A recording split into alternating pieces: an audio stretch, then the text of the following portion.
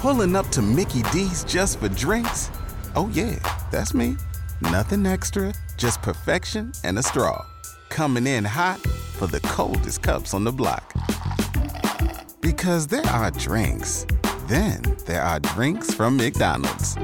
Mix things up with any size lemonade or sweet tea for $1.49. Perfect with our classic fries. Price and participation may vary. Cannot be combined with any other offer. Ba-da-ba-ba-ba.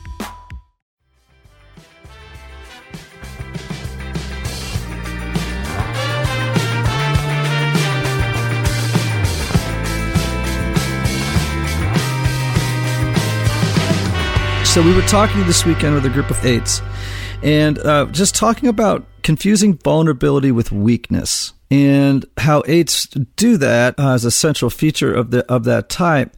And one of the questions I asked him was, when have you felt in your life most vulnerable and weak, and what ultimately was the effect of that experience on you?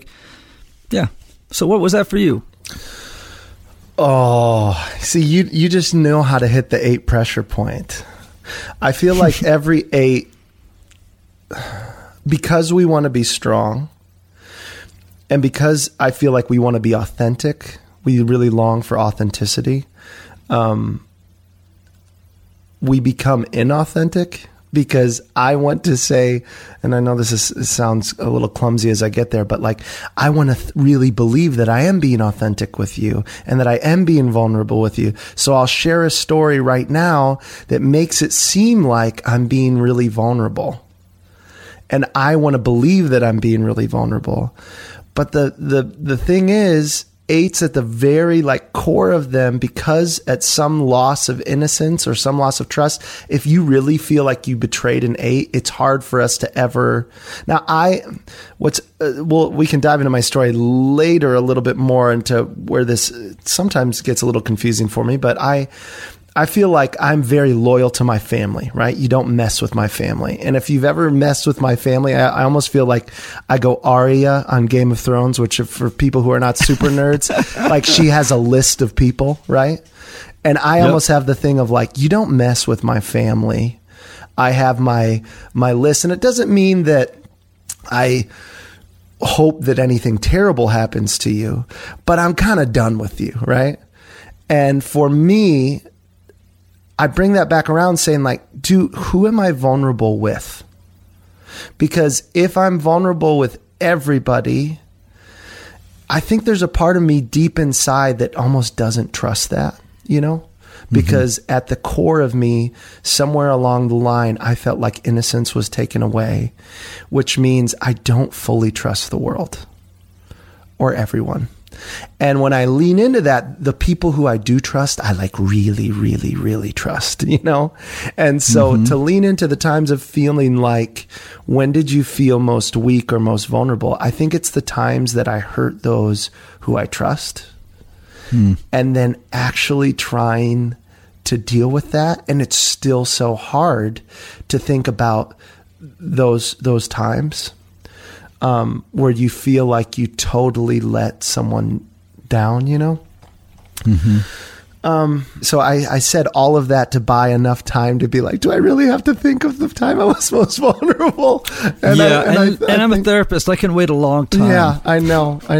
I can watch you squirm a long time. I know. So let's go some pressure points, and maybe I'll just do, here's my therapy session with you, for the world. I'll just maybe say some things and maybe I'll end up landing on it going like, that's it. Right. So by saying some things, I'll say some memories that I felt like maybe I brought shame on some level to those who I trust most or love most. And I think for me, without going into too much detail, especially about names and that type of thing, my dad, when I was in junior high, was a mega church pastor. And he ended up having an affair with essentially our nanny, right? Or our closest babysitter. And there were things that happened during that time where I was a kid, and whatever you want to say this is, I think on one level, well, I'll just say it. So I was having dreams at that age, at like 7th grade, that my dad was having an affair with this person. And I would have these crazy nightmares, and I would tell my dad about it. And at the time, he lied to me. And just said, "Oh, I would never do that. You know, that's crazy." And then I think what was weird is I was in such a hyper religious environment in Tulsa at a private Christian school that sometimes the way that people talked about dreams was hyper spiritualized, you know, that I ended up really wrestling with when everything came out. Was that God telling me this, or was that? And I blamed myself for it. Like the affair.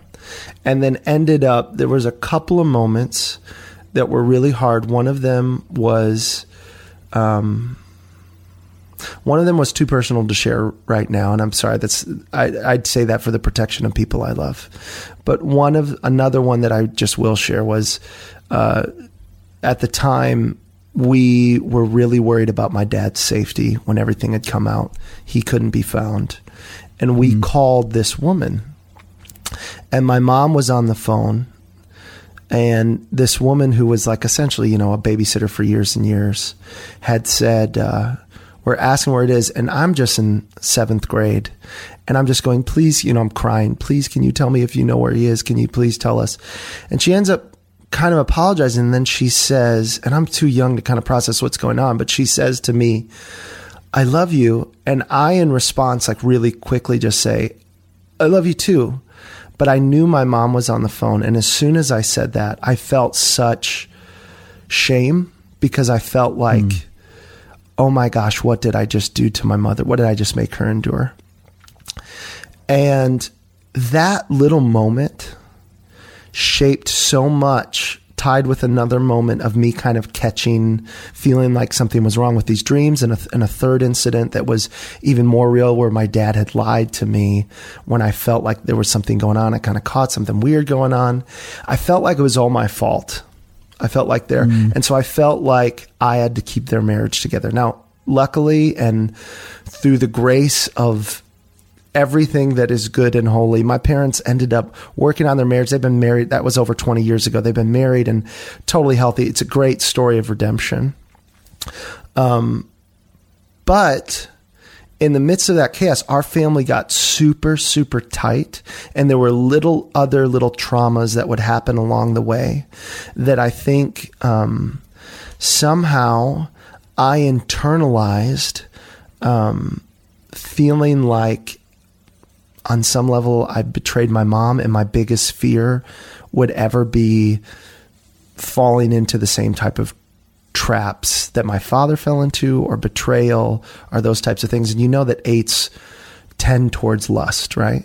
And it's more than just sexual lust, but just through all of those, I feel like for me, with Kate, with everyone, sometimes out of fear, you react certain ways, and you get hostile in certain things, and you get aggressive in certain ways. And when things come back up, they're like little triggers. So for instance, I've been working in churches since I was a young guy, like 18, got hired at a mega church in Michigan. They didn't know how old I was.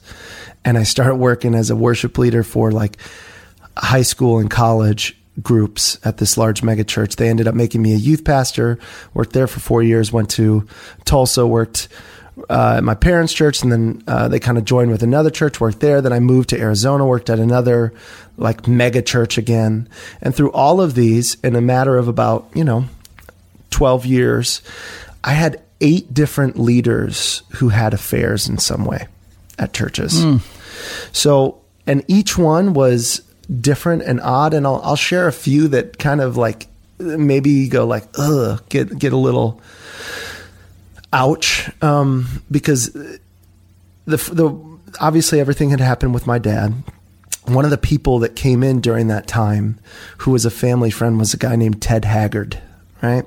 And for a lot of people, they may remember that name because, Ted had his own demons and his own scandal. And, at that time, he made some decisions that really kind of had hurt our family and felt like a betrayal of trust. He ended up taking that woman, and she's been totally, fully life healed, and it's a beautiful story of redemption all the way around, where she has a family and she's doing really well. But he had brought that woman to his church, which we had family vacationed with these people, and all of a sudden to feel like someone that's kind of a spiritual leader take another woman, kind of not talk at all to your mom, to once again to this place of like who you feel like you have to protect. Later, when everything had happened with him, the feeling of betrayal again back to when you're like a junior hire, being like, wow, you were such a hypocrite. Then my first boss at the church I'm working at, he had an affair. Then my next boss at the church I'm working at, he had an affair. To then the second guy at this church would always try to kind of claim himself to be my mentor, even though like I would never say he was my mentor. He always he was my self-proclaimed mentor. And we ended up, I moved a worship leader that I was with under at my parents' church. I'm doing youth ministry. That worship leader dies. End up getting into a freak thing. He was 44, had a heart attack. I'm now doing all this extended stuff, and I moved to start a band, and I end up moving to Arizona. And while I'm in Arizona, the senior pastor came out that he had 8 affairs, and I got laid off. And so I'm like back in this place of like, what am I doing with my life? Where do I even believe this anymore? Do I believe in like the church thing? Do I believe in the system that I'm in? I'm in like essentially a big business system for church. And I just felt despondent and felt tired. And luckily, a pastor in Houston, a guy named Chris C., reached out and said, man, just why don't you come down here and just we'll help you just have a place to just be for a while. And we didn't end up moving there. We ended up moving back to Tulsa and just kind of were with family for a bit, but I would go down there. I'm forever grateful to Chris. He's a dear friend. Because he kind of gave me work in a time of like being like, do I really want to work in a church? And we ended up finding our way in New York with the person that I work with now. But the one thing from the very beginning was I was totally always honest about where I was at with Michael. He's the other pastor that I work with in Tribeca. And I feel complete trust with him, complete trust. And I can be really vulnerable with Michael, I feel like, which was really important for me. But the people that I feel like I can be vulnerable with, it's a small list, very small list, like that I can actually be honest with, I feel like.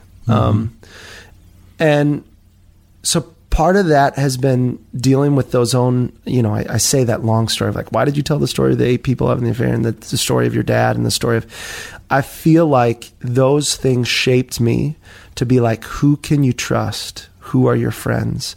My friends are people that usually, once you're my friend, you're a friend for a long time, but I don't have a ton of friends. I'm friendly with a ton of people and I have a lot of casual friends, but people who are my friends are like my family. They're like my closest confidants. And so once you're in, Ian, you're in, you're one of my godfathers, it's like that's a certain level of trust that I have, but I feel like, and I have to wrestle with this of how do I guard my answer of vulnerability because I have only the people that I can trust, but how do I also be super vulnerable with the people that actually know me? Because I still put up those walls, I feel like. And that's the practice that I'm in of trying to do that and trying to recognize where my ego gets in the way or my pain gets in the way. Thank you for your very vulnerable and considered answer. I think that's really helpful for people who are trying to become healthy 8s or love someone who is an 8. You use the word innocence, which of course is a major theme in the life of an 8. We often talk about how 8s lose innocence, but it's a very elusive term, right? Like what exactly does it mean that an 8 loses innocence early or somewhere along the way, life's way, that therefore they feel this need to create a hard sort of exterior shell to hide the more vulnerable, tender, weak weaker side of their interior world, lest someone see it and betray them, because they get that information.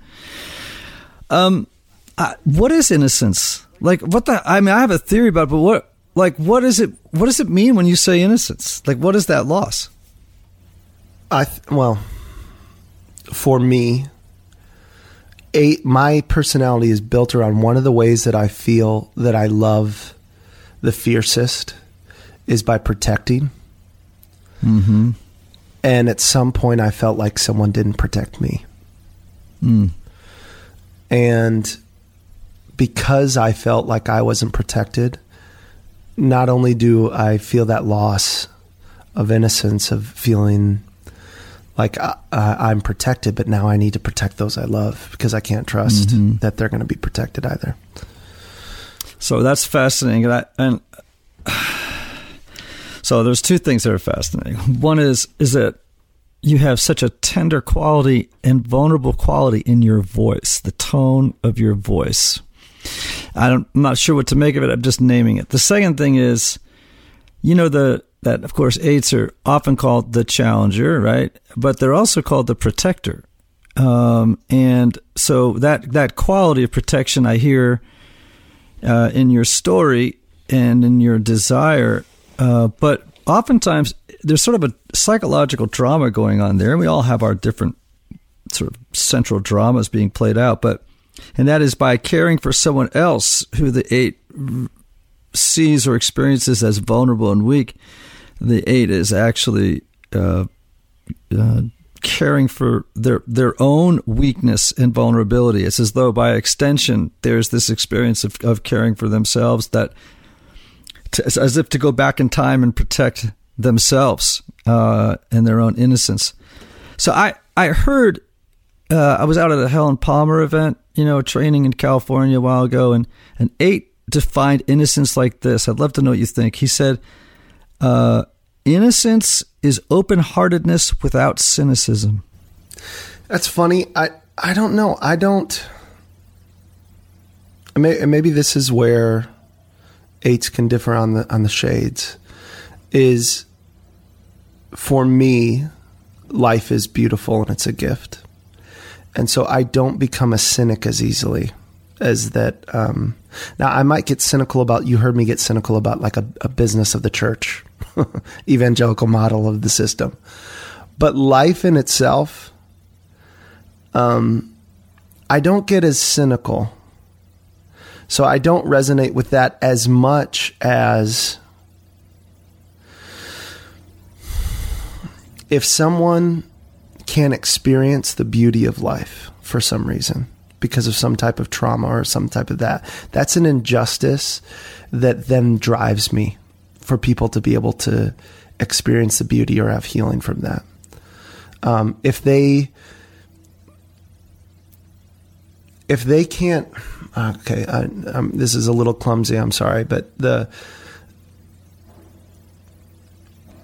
so for instance, for me with my son, one of the things that, this is an 8 mantra, I'm a dad, that this is probably trouble. And for whatever parenting person, I'm sorry that I do this to my son, but this is an 8 parenting move. I tell my son, I'm like, son, what are the 3 laws of being a man? What are the rules? And he says, love God. And I say, yeah, but what does that mean? And he says, see the dignity of everyone and respect women. And you can probably tell from my own story of if I can't see the dignity of everyone, and there is something that actually dehumanizes people, it drives me to where, like, what is loving God if it dehumanizes someone? What is that? Because my own faith is all built on the aspect of what does it mean to love God? You love someone, you love people, and somehow when you see people and actually see them, you see the face of God. And so for me, a driving thing for what does it mean to be human and to love is to actually see people. And it drives to like see their essence, see their goodness, see their beauty. And the other thing that you heard there with that respect woman is like also knowing like the reality of power dynamics. And for me as a man and as all these certain things of how I have to deal with privilege of going, okay, now when I lean into that, and I know this, I'm trying to get back to your question of innocence and not being cynical of going, okay, for me, do I start with how do I see, and this is going to sound way, I don't know. I don't want it to sound like some people might be like, oh, this is so new agey or so whatever. But you'd be like, okay, we are all made up from like, stardust.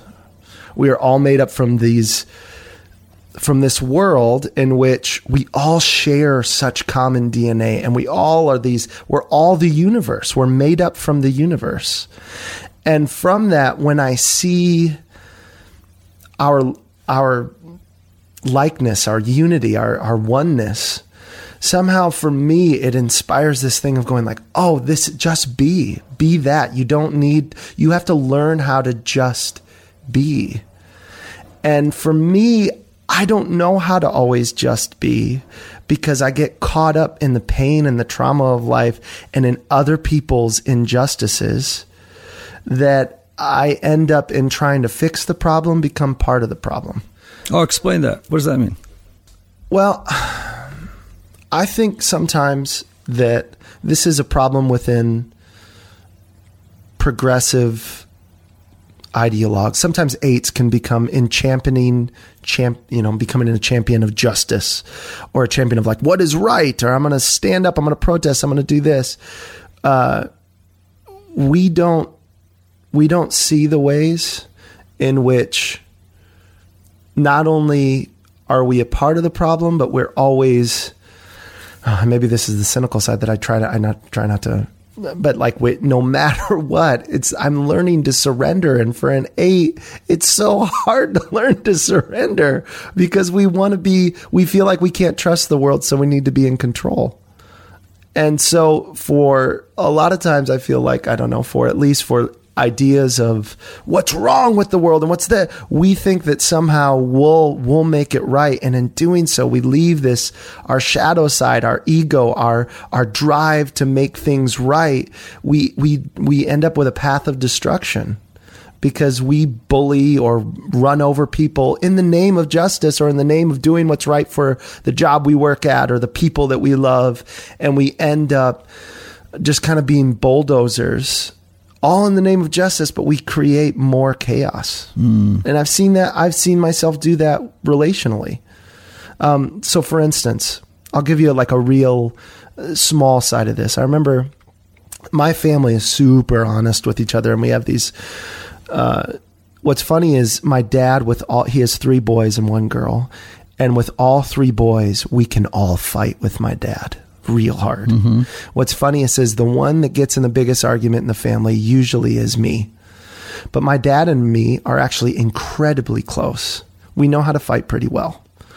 But on his 60th birthday, I remember he said something, and it made me so mad. It was something that, like, of course, as a younger person talking to an older person about like a political thing, it drove me crazy, so much to the point where we had like a 4-hour argument in this restaurant. We closed the place down. And, now to this day, I think actually he would use language that I was using at the time. But when I look back on it, I ruined his whole 60th birthday. Because in the name of justice, I just wouldn't give it up. And we fought and argued, and instead of seeing the goodness and beauty of life and celebrating him, I was after some idea and essentially just argued and argued. And I've done that at Christmas. I've done that on trips. I've done that on all types of things where in the name of whatever good I'm trying to defend, that I can run over people I love. And that's what I mean by that. Now that can also be extended into other things, like work things, into, company things, into church things. I remember looking back in the past of people that I've worked with, and I'm probably going like, I felt like I was righteous in this, and I still feel like I was doing the right thing, but I was kind of a jackal because I just believed it so much that no matter what, I had to stand up for that. And in doing so, people don't always learn that way. You can just do damage. Mm-hmm. They learn through, actually suffering love and questions and all those things. And 8s aren't always good at asking good questions. We're good at telling good answers. Right. But that's kind of the truth bat that just like pummels people to death. Well, I mean, you are an odd 8. You are your own 8, and you are proof that there are hues and shades to every type, and you're one of the more unusual that I've ever heard. And there are so many themes and ideas that run through your story and your tone and posture that don't feel 8. You know what I mean? I'm sure you feel that ambivalence too, and others have. Yeah. But, and so many that do, and it just is a sort of makes me more, when that happens to me, rather than feeling frustrated, like, why can't I assign this person a number or an Enneagram type? I actually just feel brought to reverence, about the complexity of human beings. And it doesn't frustrate me so much as, in a good way, kind of bring me to silence. That, Enneagram's good, but it ain't perfect. It doesn't account for everything. Yeah, the things that Enneagram has helped me with it, because obviously even from I discuss it, I feel like there are certain things in my life where it's like, because I have the family that I have, and because I've had the spiritual friendships that I've had, and the friendships, John, the person that I work with, when you talk about like loyalty, like John has been my best friend since we were little kids, Yep. And he's incredibly, like, he's wounded me many times, and I him. And we don't see the world all the time through the same language. And yet, one of the things that the Enneagram has really taught me is like spiritual practices mm-hmm. that are really hard for me. And they kind of teach me awareness. And so for that, I'm trying to learn, and I'm not good at this, how to learn to actually be still. Mm-hmm. Because for me, I have a million things going on, and I try to do. I've got lots of projects. I've got 4 kids. I've got a band. I've got multiple side project things going on. I've got a church that I work at full time. And in everything I do, I want to give it my all. And yet learning how to be still, I feel like some of the people, and maybe this is why, you as a 4 or different 4s have drawn me in sometimes, is I think the biggest spiritual influences in my life that have helped me like wrestle with my 8-ness and my need for control are people like Thomas Merton.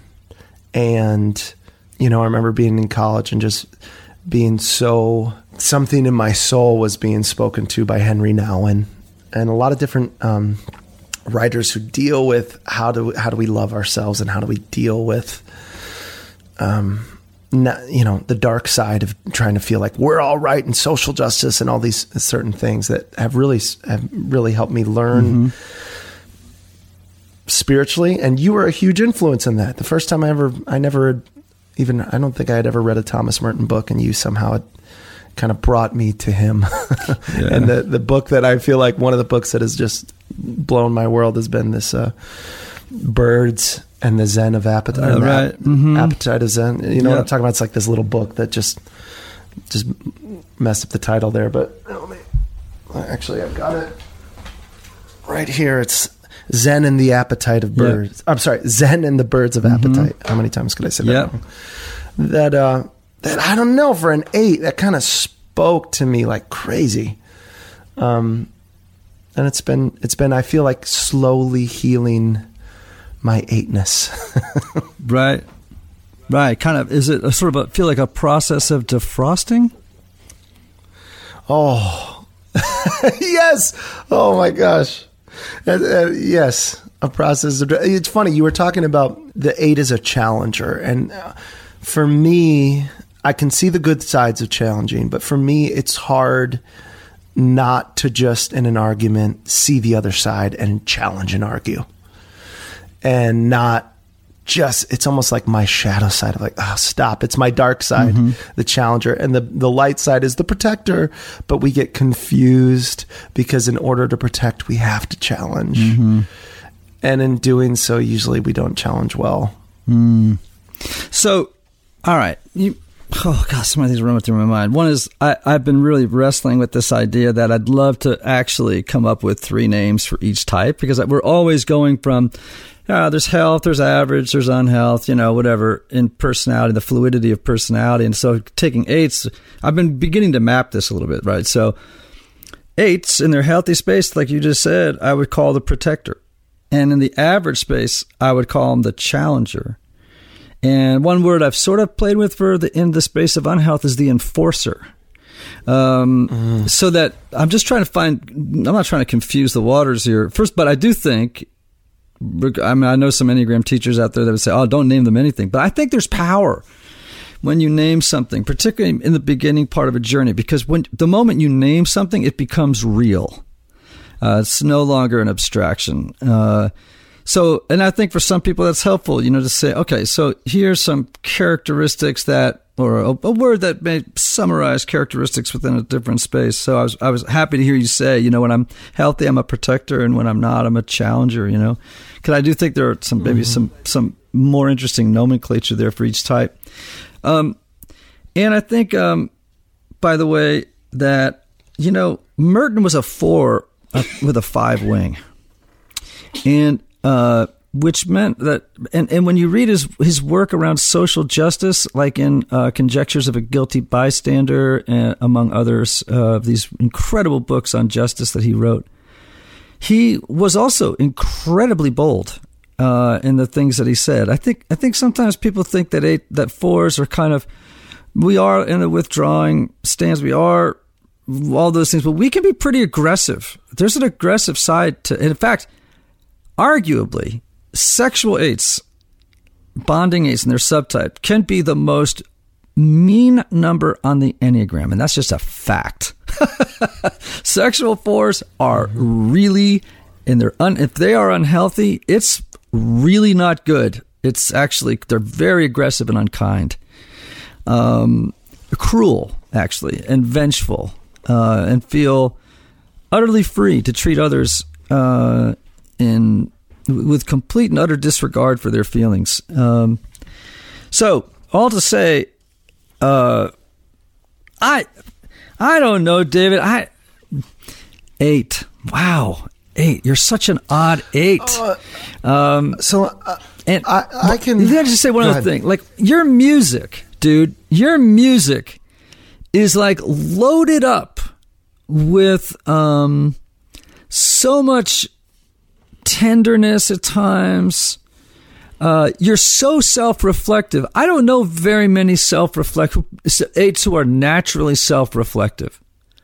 They're so externally focused. And they actually, it's hard for them to do interior, to do a lot of internal work. And you are exquisitely attuned to that space. So anyway, you're teaching me. You're teaching me things about 8s perhaps that I hadn't seen or experienced before. So I'm gonna share something that taught me a lot about my own 8 of trying to let go. So without giving too much detail, I got invited into a study through NYU, and it was a medical study for religious leaders, and it involved something where I had to meditate for a very long time and be very reflective on my story. And the practice of meditation really, at least for an 8, for me, it was so hard to break through. But when I finally was learning certain things about just learning how to be still had incredibly huge breakthroughs for me. And one of the things while in this study, I had to take a dosing of something, and while I'm on this dosing, I'm on this couch, and you're just laying there for about 9 hours, blindfolded, listening to music. And I had this experience where I had a sort of dream or vision of all the women in my life waiting on me and my father. They were having a meal, and it was a beautiful feast. And yet, while they were waiting on us, we kept on feeling like we had to make meaning out of whatever we were doing. And I called this, what's funny is every time I tried to make meaning out of something, I called it falling back into the loop. Because life is meaninglessness. It doesn't have any meaning. And yet there's something that transcends. And at the time I'm reading a lot of funny, pretty postmodern theology where you start talking about, Tillich of the creation story or the fall of man as one of falling from essence into existence, right? On trying to make meaning. But essentially in my own mind of dealing with this, I kept on going back to this thing of the sacred feminine heart. My job, I kept on saying, my job, talking to my sons, is to protect the sacred feminine heart, which was everything that is beautiful and good. And I kept on saying this, and our job is to protect it. And yet throughout this kind of trip, I get to this place of going, oh wow, every time I try to protect it, I actually fall into the loop. Because I can't protect it. It's so fierce. It doesn't need protecting. It needs to protect means to protect it from yourself. Mm. And so for me, I had to die to my own ego and go, I have to deal with the fact that when I say I'm the protector, who am I protecting it from? Myself, not others. It will be okay. The sacred feminine heart, this thing that I equate to goodness, God, beauty, it itself is fierce. It itself is a love that doesn't need protecting except for myself. Mm. And so when I did that and I let go of trying to just make meaning out of certain things of you take that into, my own life and going, I've had to embrace and read a lot of Ecclesiastes and read a lot of these things where I go, okay, and a lot of mystics that kind of embrace the meaninglessness, the where are you, the wrestling through the Psalms. The Psalms to me are the most sacred of scriptures, dealing with that and wrestling with that and then surrendering to it and go, you know what? For me, beauty is the thing that transcends meaning. It transcends the loop of life. Right.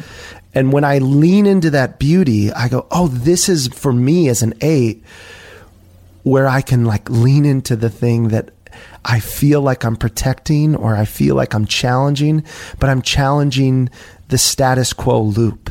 And yet to challenge it, I have to challenge it within myself and go, don't buy into the lie that somehow you are the righteous, you are the protector, you are the challenger. You need to just let go and just be. Just surrender. Just be. And learn to just be. And for me as an 8, that's been huge because on one end, I feel like in every 8, one of the things that we wrestle with the idea of God is that the idea of how could God let this happen, right? How could God, so the idea of wrestling with evil for an 8. Now maybe this is, but the way that we wrestle with it is we're all right, we have to fight the evil. We have to fight this. And we really in our quietest, in our most secret place where we wrestle with God is how could you have let this happen? And for me, I had to come to a place of the universe feels everything because we are the universe. Every time the smallest thing happens, every time the most evil thing happens, the universe actually feels it. So to get to this place of going, where were you? You get to this response of I am.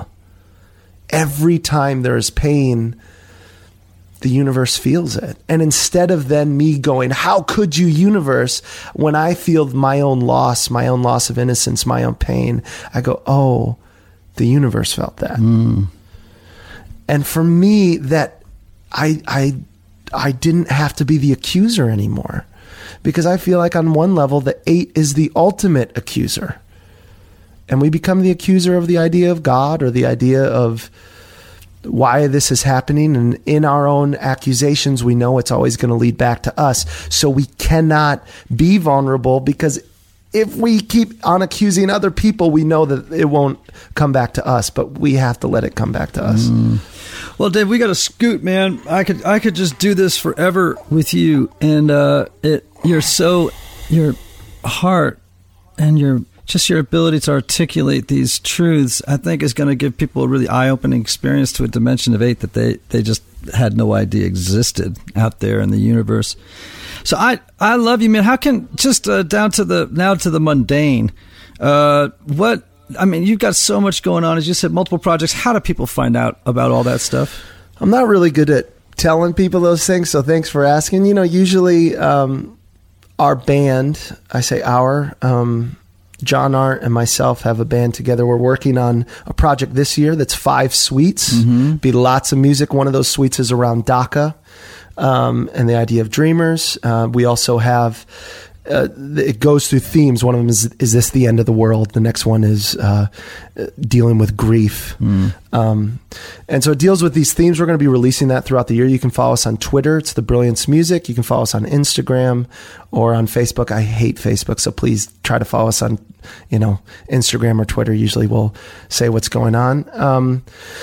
Myself, I work at a church called Trinity Grace Church Tribeca in New York City. So if you are a person of faith or curiosity or, interested at all in those themes of spirituality, our church is a lovely community that meets in Tribeca every Sunday morning at 10:30. So you can, I'd love to meet you at church, or else you can, follow us on Twitter. There's actually a way that you can sign up for our newsletter from our website, thebrilliancemusic.com. So thank you for having us. I said us, it's me, but I feel like you're having my family and you're having my band, and I thank you for that. Well, thank you. And I will say about Trinity Grace in Tribeca that when Annie and I lived in Connecticut, which was a solid 30 minutes to an hour away, we drove all the way to Manhattan to be part of that community when we were there. We just have such an affection for Michael and for you and for that community. And of course, for your music, which is extraordinary and deep and distressing and consoling all at once, which is a great gift. My love to you, love to Kate, love to the kids, love to everybody in New York City. And next time you're in Nashville, you better come stay with us. I will come stay with you. All right, definitely. Brother. Much love to you. Love you. Okay, man. Thanks. Bye. Bye-bye. And thank you all for joining us on Typology Podcast. We're going to leave you with a song from David's band, The Brilliance, and the song is titled See the Love.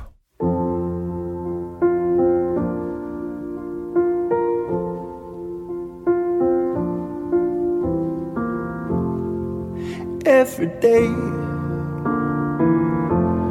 we go to war again. We assume we know so much more than them before we hear what they have to say. Headline breaks and we start to hate again, calling them names again. We give our peace away. I hope they see it, 'cause I wanna see it. I hope we believe it. I wanna see the love all around you, all around you. I wanna know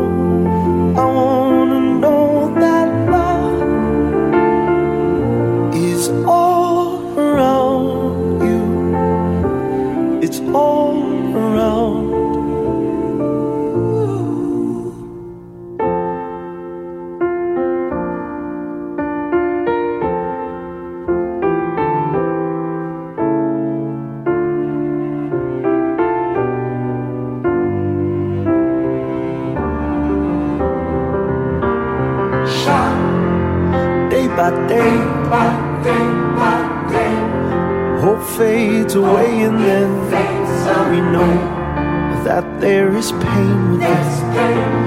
We cannot medicate.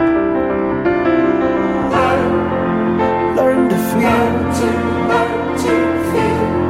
learn to begin again. Open our eyes again to see our brother's pain. I hope they see it, 'cause I wanna see it. I hope we believe it. I wanna see the love all around you.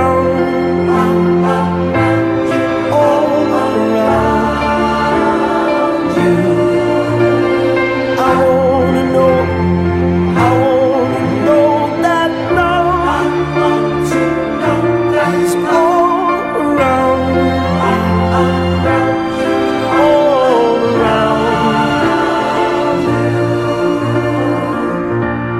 See how it lights you up. It lights you up. See how it lights you up. It lights you up. See how it lights you up. It lights you up. I wanna see the love all around you, all around you. I wanna know that love is all around you. It's all around.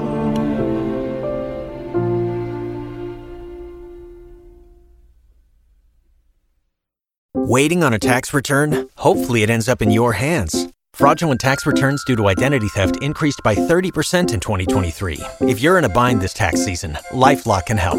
Our U.S.-based restoration specialists are experts dedicated to helping solve your identity theft issues. And all LifeLock plans are backed by the $1 Million Protection Package. So we'll reimburse you up to the limits of your plan if you lose money due to identity theft. Help protect your information this tax season with LifeLock. Save up to 25% your first year at LifeLock.com/aware.